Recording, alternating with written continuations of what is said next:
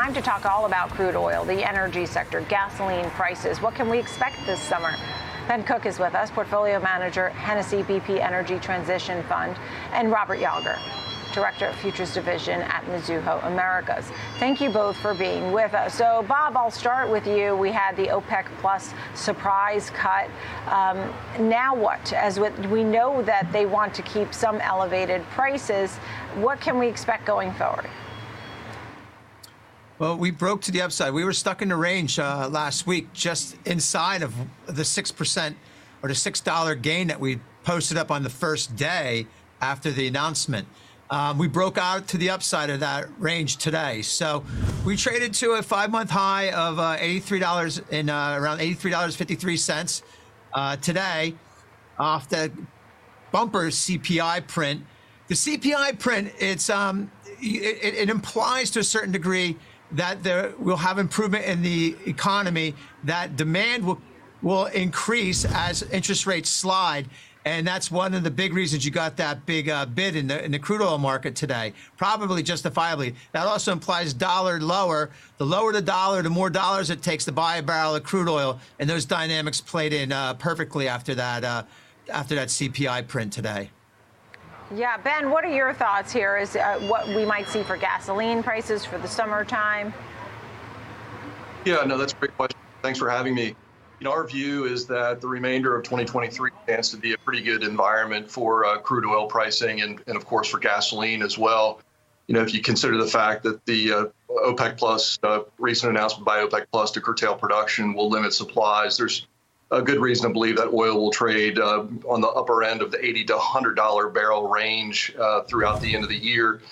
And, if the early read on vehicle miles traveled, which is typically the metric we look at to assess, driver demand for transportation fuel, so far this year, we're getting off to a good start. If we could continue to see a trend year over year, an increase in the vehicle miles traveled, we would expect to see gasoline prices move from their current level at $3.60 a gallon. That's the AAA retail average on a national basis.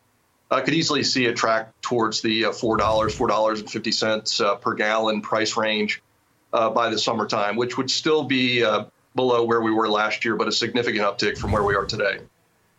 Right. And while we might expect some volatility, some of the names that you like here, Ben, Exxon, EOG, and Cheniere. Quick thoughts on that? Yeah, each of those companies has, obviously a benefit to our participation in the upside to the commodity crude oil and refined products for Exxon. We think that EOG will benefit from firmer crude oil pricing throughout the end of the year. LNG, obviously, Cheniere Energy is the country's largest exporter of natural gas in LNG form. Throughout the world, the U.S. is playing an increasing role in supplying natural gas in liquefied form to Western Europe, supply constraints and the reduced volumes coming from Russia. Each of those companies has very strong balance sheets. They have a good track record of repaying debt over the last several years amidst the commodity strength we've seen. And we've seen a decent amount of share repurchasing from each of those companies as well. We would expect that to continue through the end of the year. Yeah. Okay. Thank you for that.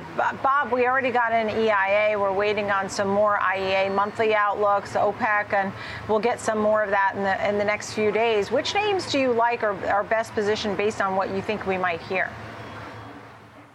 Well, I think the Exxon announcement, or the rumor, or the fact that they're having talks with PXD, with Pioneer, puts Pioneer in a pretty good position to take advantage of the upside here. Pioneer is a 10% dividend, so it has that going in its favor also. So that's definitely going to be a name that's going to be under the microscope here, waiting for that headline to hit the tape that they have the green light and it's a go. So that's going to be bid. I would also suggest that Chevron's not going to sit around idly and wait for something to happen. They are probably thinking about picking up somebody also. So that leaves basically the independent producer at XLE on the table as far as I'm concerned. That announcement could come also. I would expect them to be interested in increasing their profile in the Permian Basin, just as Exxon is doing. And that could be a live trade also. Thank you both, Ben and Bob. I appreciate it. Ben Cook, Robert Yawger, thank you. Good to see you.